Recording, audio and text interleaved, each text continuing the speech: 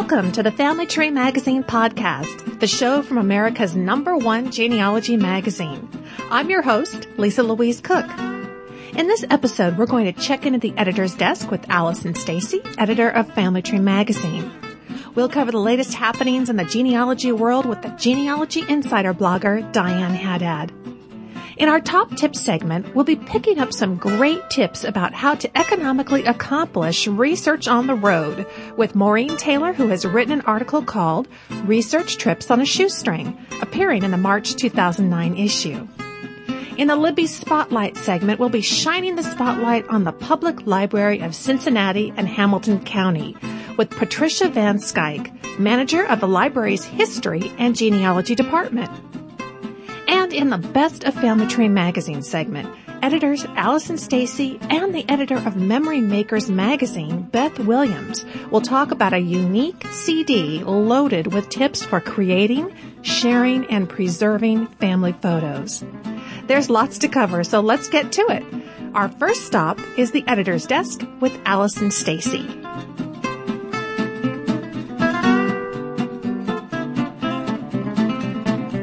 It's time once again to check in with Allison Stacy, publisher and editorial director of Family Tree Magazine. Hi, Allison. Hi, Lisa.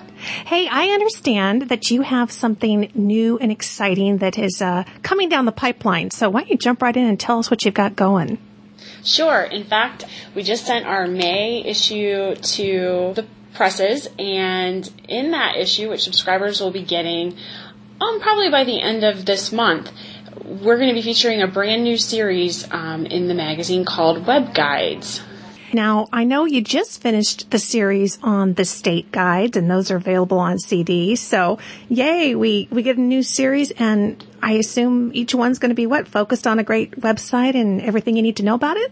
Exactly. We picked one popular kind of important family history website, and then we just dive into all the details. Each article in the series is going to be very much focused on demonstration as well as explanation. So we'll give a how-to article, but then there's also a lot of screenshots and step-by-step search examples to help you make the most of it.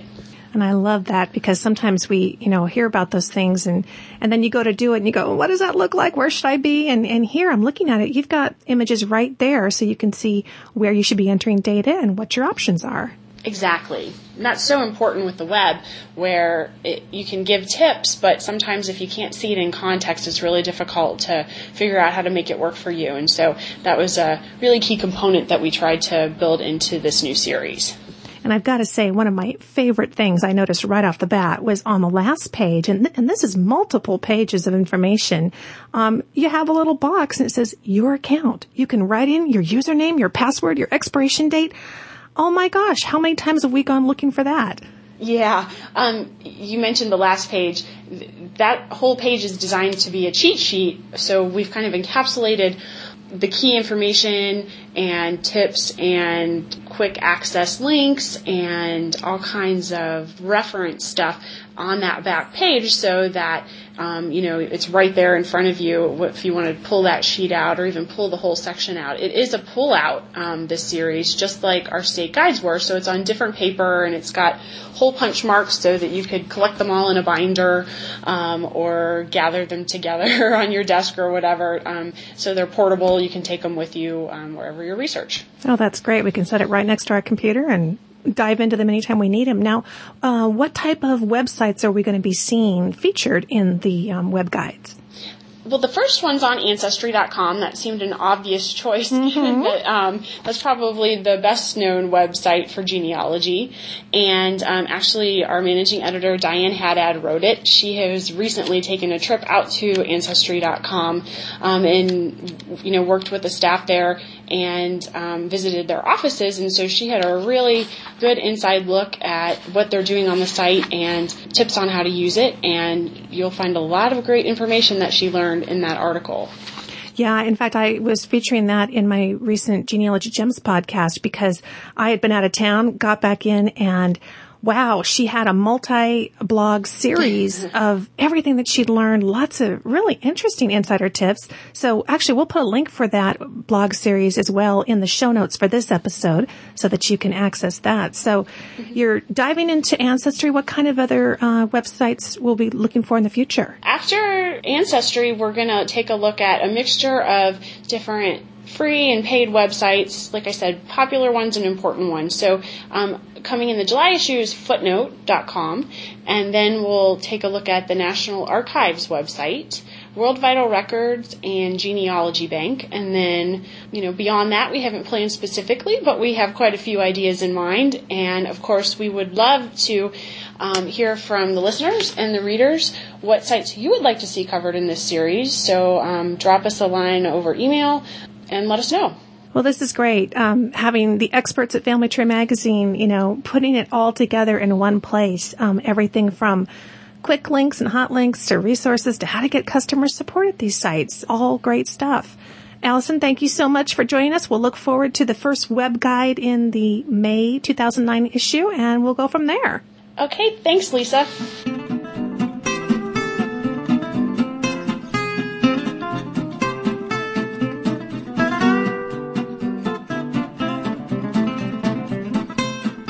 In today's News from the Blogosphere segment, we are going to be talking with genealogy insider and managing editor Diane Haddad, who's here to give us some inside scoop on the new television show coming to the U.S. called Who Do You Think You Are? And a review of some of the new genealogical records from around the world that have been released in early 2009. So welcome back to the show, Diane. Thank you. So I understand that when you blogged about Who Do You Think You Are in January, got lots of comments on that. What's been going on? I did.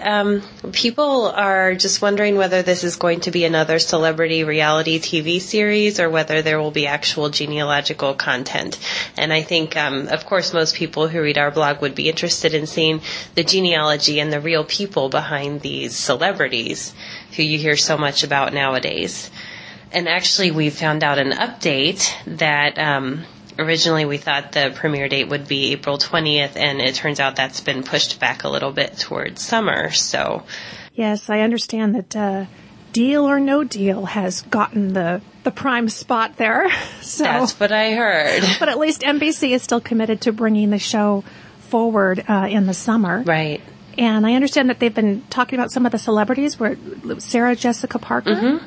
She was one of them, Susan Sarandon, and the producer is Lisa Kudrow from Friends. So I'm kind of looking forward to it. I want to see what they'll do with it.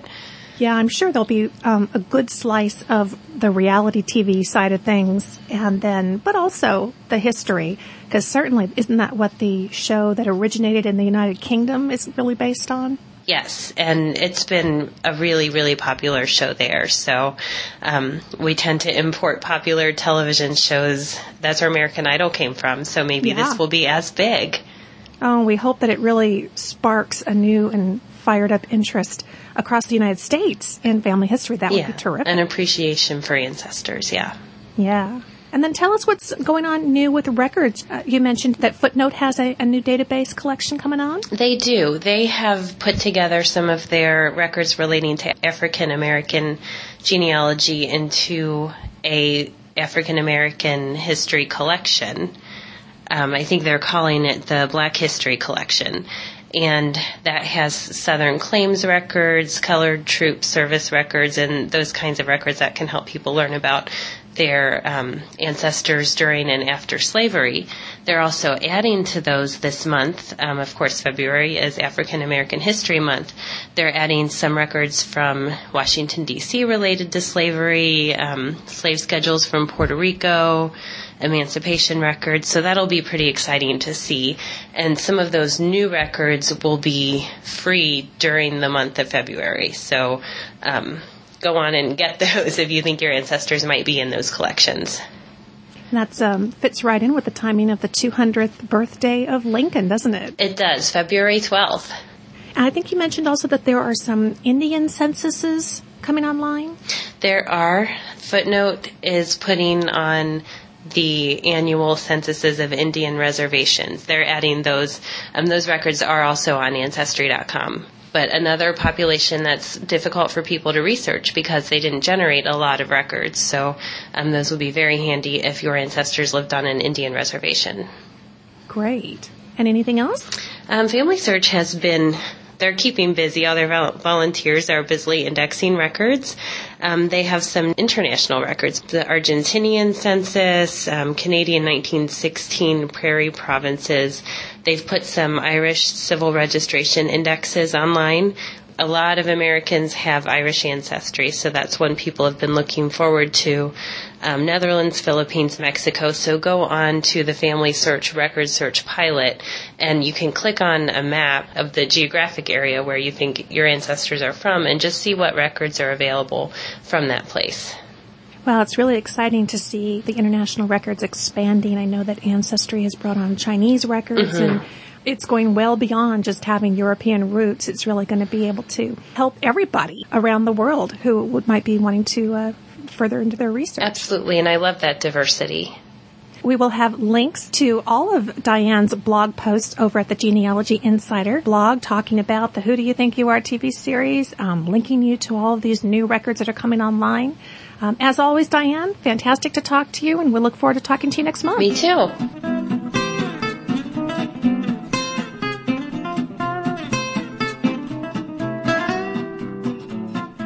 Traveling out of town to trace your roots can be a lot of fun, but you don't want it to bust your budget. And in this episode's Top Tips segment, we're going to talk to Maureen Taylor about how to economically accomplish research on the road.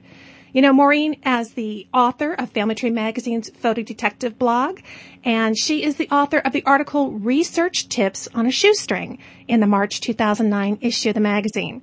Welcome back to the show, Maureen. Hey, Lisa. How are you today? Doing great. We're thrilled to have you back. You know, even though there's so much great genealogical information available online from the comfort of our own home, I really think there's nothing like visiting ancestral locations in person and getting to see the records firsthand. But I know, as you do, that the cost of traveling, particularly these days, can really add up quick. And I love your article because you arm us with 7 great ways to keep those costs down so that we can still kind of get out there and experience our family history firsthand. Now, I get the feeling from the article that you've done this quite a bit. Is that true? I am known as the family cheapskate. That's a good reason. There's nothing, I love to travel, Lisa, and there's nothing I like more than finding a travel bargain. And yes, I do travel for genealogy research, but I also travel around the country, you know, giving lectures, and being aware of my client's budget is very important. So I try to get the best fare, the best hotel rate, and really try to work it so that I can make more trips, not less. You know, really stretch that budget. So let me tell you about a couple of websites that I now use regularly to compare prices on flights and hotels and travel packages.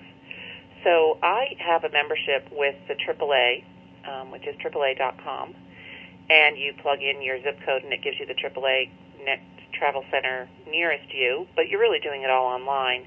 And so I start with that and research hotels and airfare, but there's another way to do it, and there's 3 sites I want to mention. One is called Farecast, and I mentioned it in the article. It's www.farecast.com. There's another one called Kayak, KAYAK.com. And what these 2 sites do is when you plug in your departure point and your destination, is you have a choice. You can open all the different windows for all those different low-cost travel sites like Travelocity and Expedia. They all open in this Farecast and Kayak. So you immediately get your screen filled with all the different fares to that destination from your departure point. Oh, wow. Yeah. Now, it's fantastic. It does actually clutter up your screen quite a bit, so it's a little startling when they start all opening all at once. The other thing I found, though, is I was recently using that site and booked a trip, and I was charged an extra fee by one of the discount sites that it linked me to, and that was unexpected. So there's an extra $6 charge in there. So you have to be wary of that. Then there's another site that I've just found. Someone actually told me about. It's called Travel Zoo, and that's www.travelzoo.com. And we're trying to make a family trip overseas, which is very expensive these days. And so I've been on Travelzoo trying to find the best possible fare.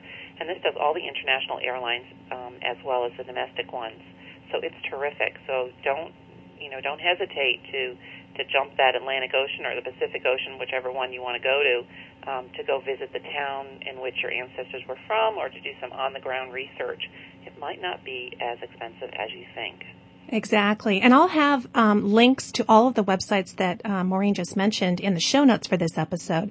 And Maureen, this kind of prep work that you're talking about doing online, that was really a theme that I picked up from the entire article, which is absolutely packed full of these kinds of terrific websites. But that theme was that preparation before you leave is really what makes the difference, doesn't it? It's amazing. When I start thinking about a trip, I go online and I use all these sites, and I also go on the sites for the local travel bureau, for instance, to see if there are any discount tickets. My cousin got a fantastic deal on Priceline.com by bidding on a hotel for a major city. She got a 5-star hotel room for $100 a night. Oh, my gosh. I know. And I actually just came back from Washington, D.C., just after Christmas, between Christmas and New Year's. And this is my all-time best travel bargain. My family is in awe. I had booked a hotel through Hotels.com.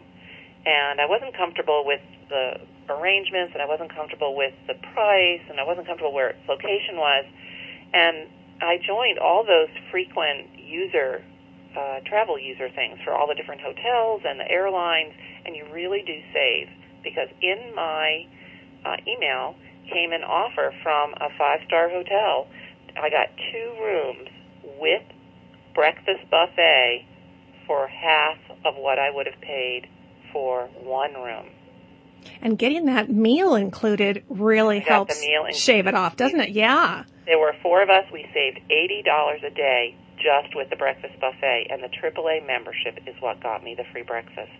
Oh, gosh, Maureen, you got me all geared up. I want to go take another trip. I love to travel. Oh, yeah, absolutely. And, there's 7 terrific tips in this that she really goes into in detail in this article. And I think number 7 really sums it up in that you want to, after all this wonderful research that you do, these great bargains that you get, if you're not prepared and you don't squeeze in every last bit of research that you can do while you're there, then your cost per document or cemetery or whatever it is you're going to explore goes up. So I love the idea that you talk about getting online, looking at the catalogs, really knowing before you leave what it is you want to accomplish. Well, that's right. I mean, if you're going to make that trip, and it's an investment, and it's time invested and it's money invested, you need to also organize all of your research, or the research that you think you want to do while you're there. Maybe not all your research, because I'm sure all of us have piles in our kitchens and offices of things we're never going to get to. But if you're going to an ancestral hometown, then organize that material so that you can bring it with you. And also make a checklist of this is what I would like to do while I'm on the ground in that area. And again, online is the key to planning all of this trip. Well, I really appreciate you joining us here on the show. If you would like to learn more about Maureen's fantastic ideas for saving money so you can get out there and really see things for yourself in terms of your family history research, read the Research Trips on a Shoestring article in the March 2009 issue. Hey, Maureen, wonderful as always to talk to you. Thanks so much for joining us on the show. Thank you, Lisa.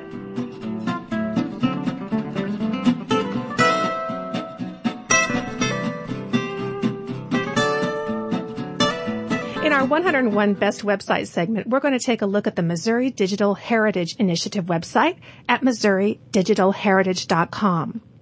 Through the Missouri Digital Heritage Initiative, the Missouri State Archives and the Missouri State Library, in partnership with the State Historical Society of Missouri, are assisting institutions across the state in digitizing their records and placing them online for easy access for you and me. And I am very pleased to have on the show today John Dugan. He is the state archivist at the Missouri State Archives in Jefferson City, Missouri. Welcome to the show, John. Thanks for having me here. Well, I'm so glad to have you on because your website, I fully admit I'm not that familiar with. I read about it in the Family Tree magazine. The 101 best websites list sounded intriguing. And so I just wanted to bring you on board and have you tell us a little bit about the Missouri Digital Heritage website. How did it come to be, and what kind of role do you play in it?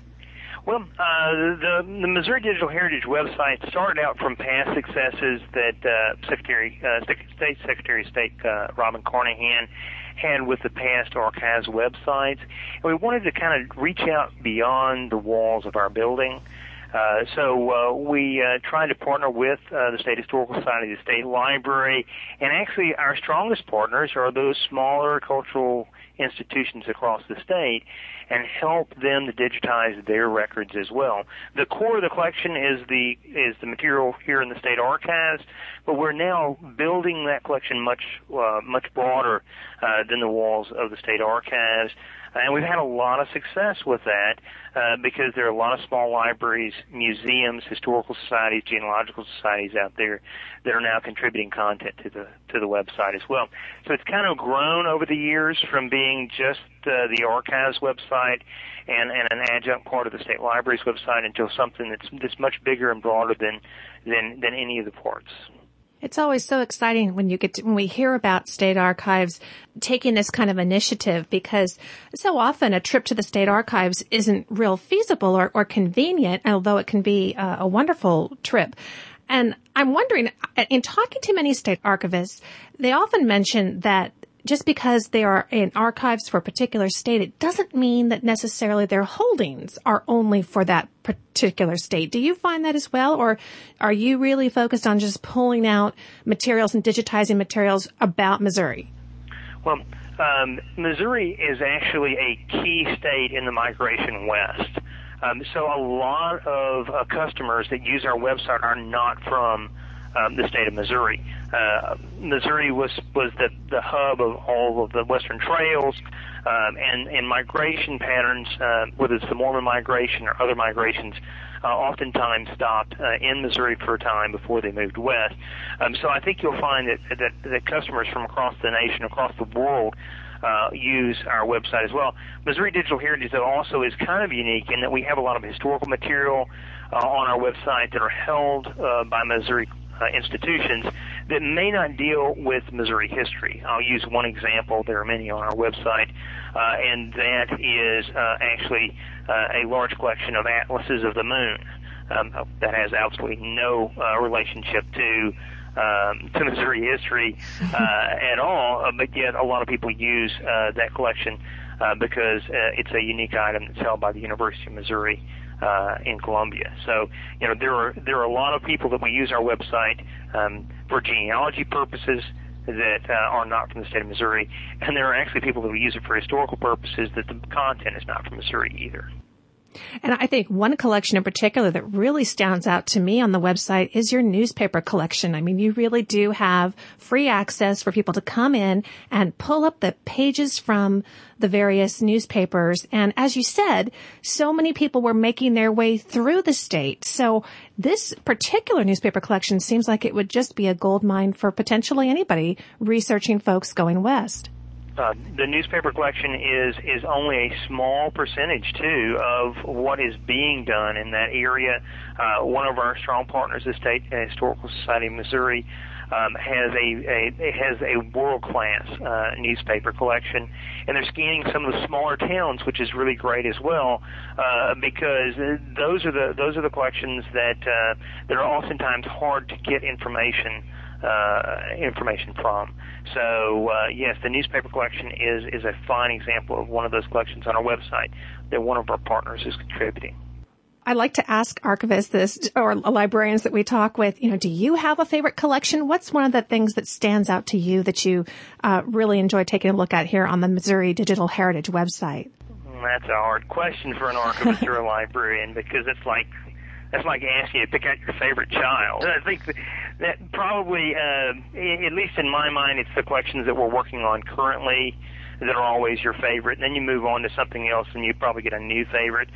We're about to put on the website the Sanborn Fire Insurance maps for the state. And, genealogists might not be, hopefully a lot of them are, but genealogists might not be familiar with those. But they're just a wonderful way to kind of embroidery some of the details that you don't get from your standard sources onto that fabric of your family's genealogy. They have so much details. If you've got an address from a city directory or a modern census record, the SAMR maps kind of show you the outline of the house, whether it had porches or not, what buildings were on the property, how it sat on the site. It tells you what kind of construction the building had. It was the aerial photography of the period from the late 1800s and the early 1900s.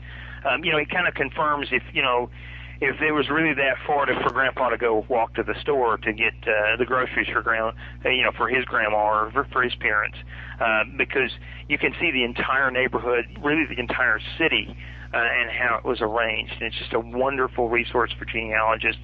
That's probably my favorite right now. If you call me in 6 months, it'll be something else. Well, I think that's a great choice. The Sanborn maps are a wonderful resource. They're not always available everywhere, so to have them here on the Missouri Digital Heritage website and coming up is terrific, along with all the newspapers. It sounds like we've just kind of scratched the surface, because not only do you have this vast array of collections, but also some online exhibits that people can take a look at. So, John, I want to thank you for kind of whetting our appetite to come and visit the website at MissouriDigitalHeritage.com and for taking the time out to talk with us today. Thanks so much. Well, thank you. Thank you for honoring us with your award, and we hope the reason we do it is because we want the genealogist to have free access to these records so that they can find the records that they need. Fantastic. Thank you. Oh, thank you.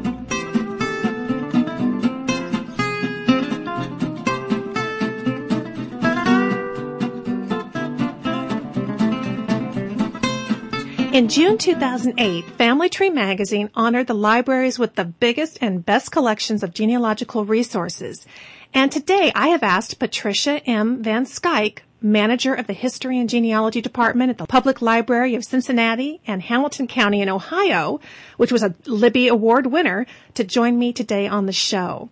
Now, in addition to managing one of the largest genealogy collections in the country, Patricia is also an author, a web developer. She's a curriculum leader for distance learning classes and a trustee of the Ohio Genealogical Society. And she lectures widely on the topics of urban and immigration research as well as genealogical librarianship. Welcome to the show, Patricia. Hi, thank you. I'm so glad you could join us. I know that folks in Ohio are probably very well aware of your library, but the Public Library of Cincinnati is really a great resource for everyone. So I was hoping that you could give us an overview today of the kinds of genealogical records that we might find there.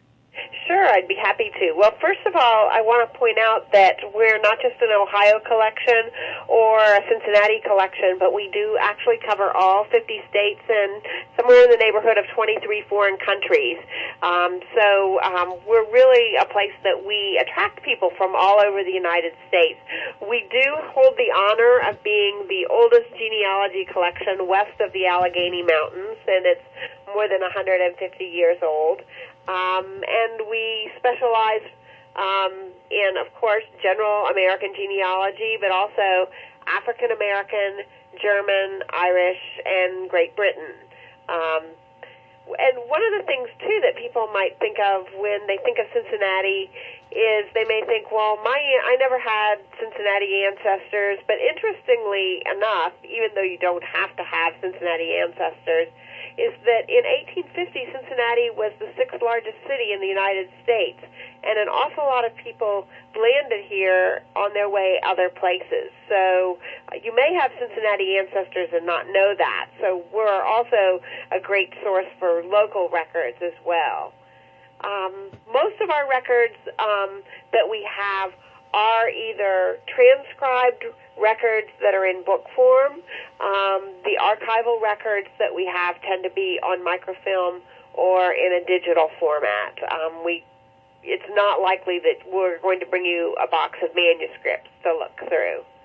That makes sense. We sure. also have a very good map collection. In fact, we've been ranked in the top 3 map collections in the country by the Special Library Association.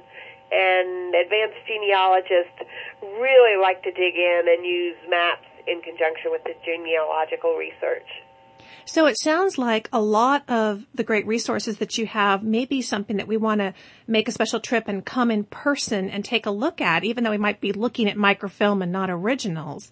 And that brings me to your website online, which is at CincinnatiLibrary.org. Right. And I'm wondering, once we get to that website, we may not be looking at databases, but what's the quickest way to use the website to do our research before we come for a visit to know what you have and what we want to look at? Sure. Well, we don't have a genealogy room the way some libraries do. Mm-hmm. Our genealogical resources are integrated into other categories.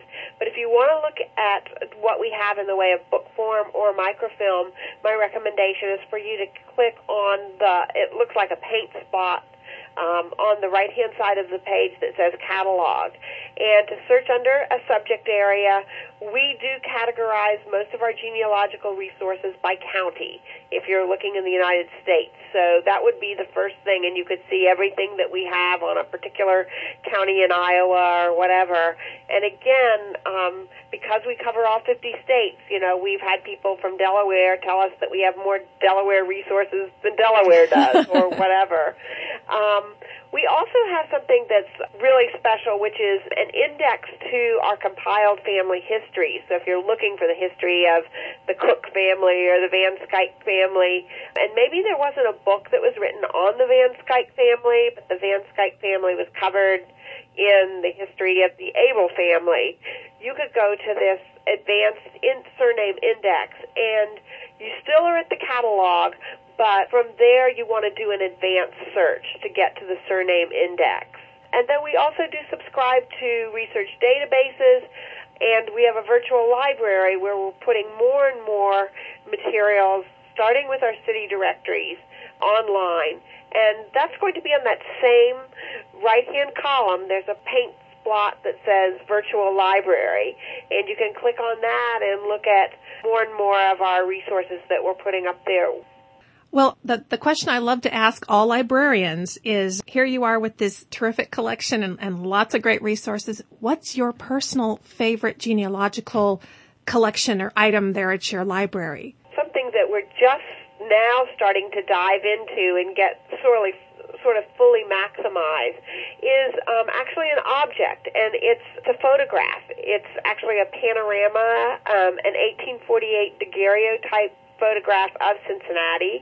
It is the oldest existing photograph of an urban area in America. The technology back then, in 1848, was known for getting very, very precise, detailed pictures. In fact, the picture is taken from more than 2 miles away across the river. And what we've been able to do is we've been able to marry the technology that was used then with what is used today and actually put it under a microscope and see things that the photographer never saw, that exceed what the naked eye could see, at least from across the river where it was taken. And we're combining that with all kinds of genealogical resources, so we can look at a particular building now, and we can put that together with a deed and find out who lived in that building or city directories.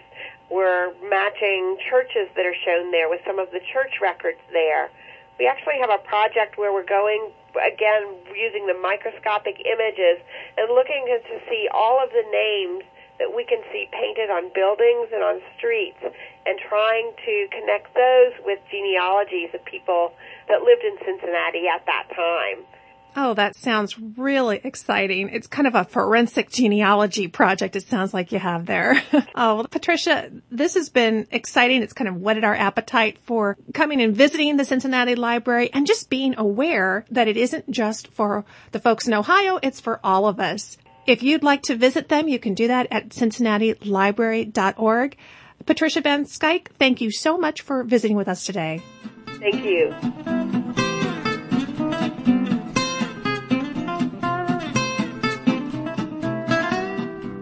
Well, there's a natural synergy between family history and scrapbooking. So it makes perfect sense that at some point Family Tree Magazine would team up on a project with Memory Makers Magazine, which is also published by the same company. The results of this collaboration is a searchable CD filled with 15 inspirational packed articles from both magazines called Family Photo Essentials. Well, today on the show, I've got the editor of Family Tree Magazine, Allison Stacy, and the editor of Memory Makers Magazine, Beth Williams, with me to talk about the CD and how it can help you create, share, and save your family photos. Welcome back to the show, Allison. Thanks, Lisa. And Beth Williams, thank you so much for joining us today. Thanks, Lisa. It's great to be here. Well, ladies, even though there's a very natural relationship between scrapbooking and family history, I imagine you two are pretty busy with your own magazines. So, Allison, why don't you start off by telling us how the CD project came about? Well, like you said, photos are obviously an important topic for genealogy and for scrapbooking because both are about preserving family memories.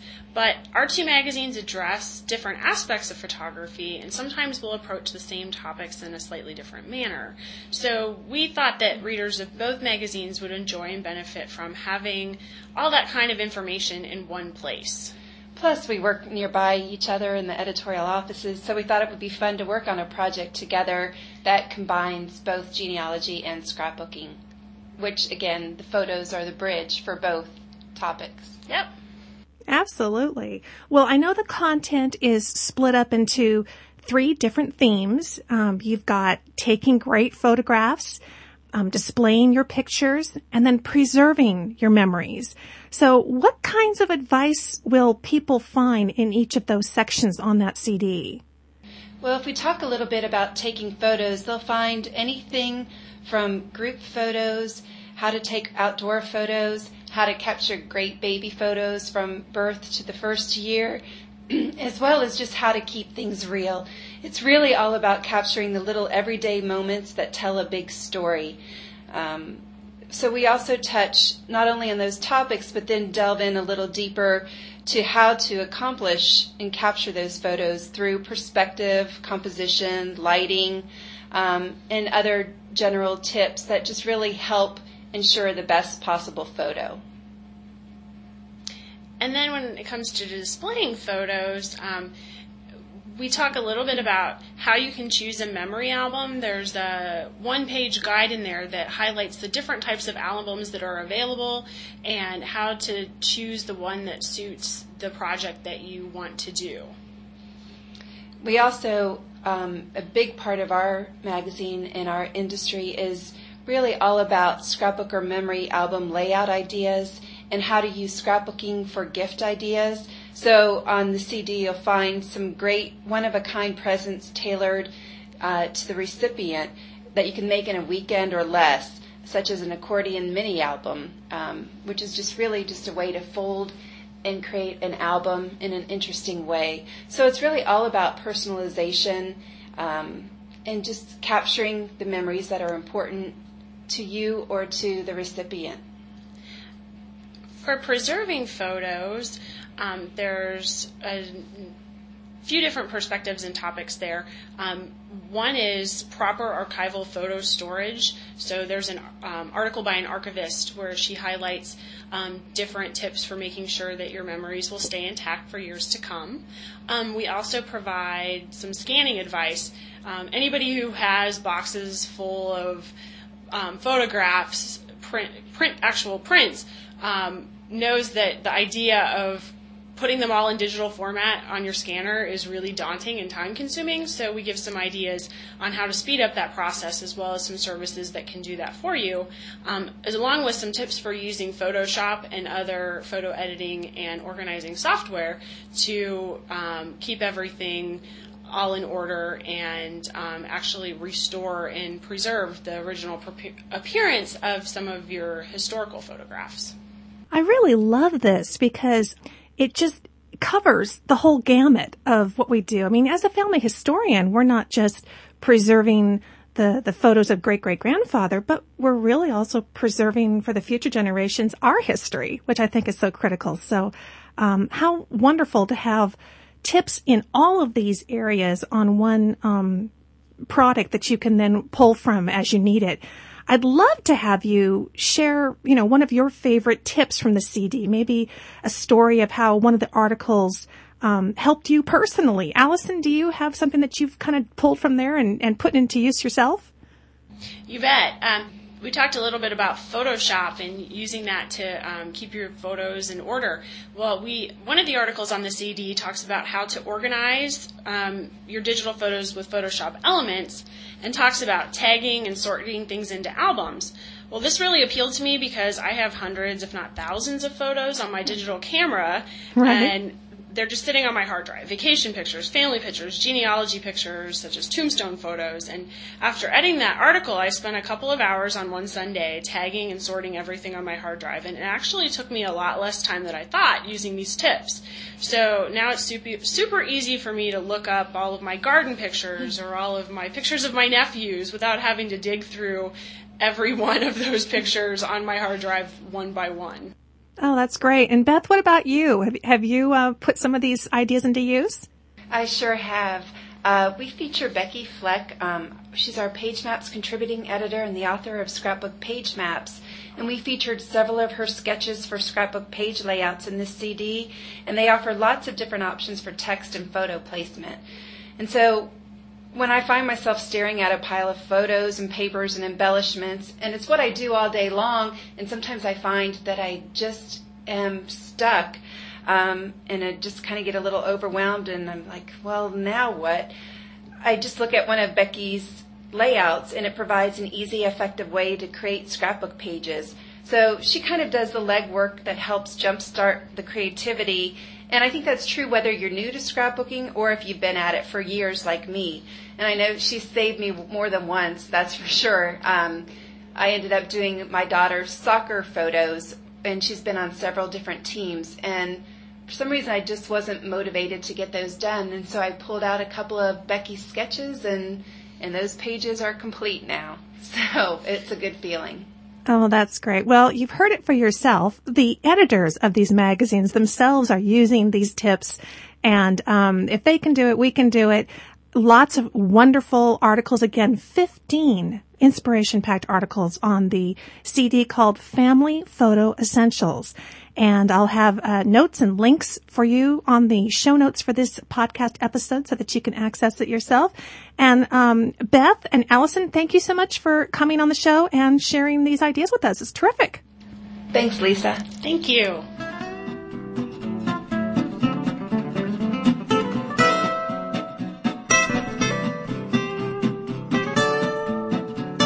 Thanks so much for joining me for the February 2009 episode of the Family Tree Magazine podcast, the monthly show from America's #1 genealogy magazine. Here are a couple of action items for you until we meet here again next month. First, be sure to visit the Missouri Digital Heritage at MissouriDigitalHeritage.com and the Public Library of Cincinnati and Hamilton County website at CincinnatiLibrary.org. Then get out your March 2009 issue of the magazine to read Maureen Taylor's article on planning your next research trip without breaking the bank. And finally, order your copy of the Family Photos Essentials CD to get the sharpest tips from both Family Tree Magazine and Memory Makers Magazine for snapping better photos and preserving those precious ones that you already have. You can find that at fwmagazines.com/product/1540/4. I'll have that link and all the links mentioned on today's show for you in the show notes for this episode. You can find us on the web at familytreemagazine.com/podcast and just click on February 2009 episode. And if you have any questions or comments, I'd love to hear from you. Email me at ftmpodcast@gmail.com. Thank you so much for joining me today. I'm Lisa Louise Cook, and I hope you'll visit me at my website, genealogygems.tv, where you can listen to my free podcast, the Genealogy Gems Podcast, and Family History, Genealogy Made Easy. Both shows are available through iTunes. So until next time, have fun climbing your family tree.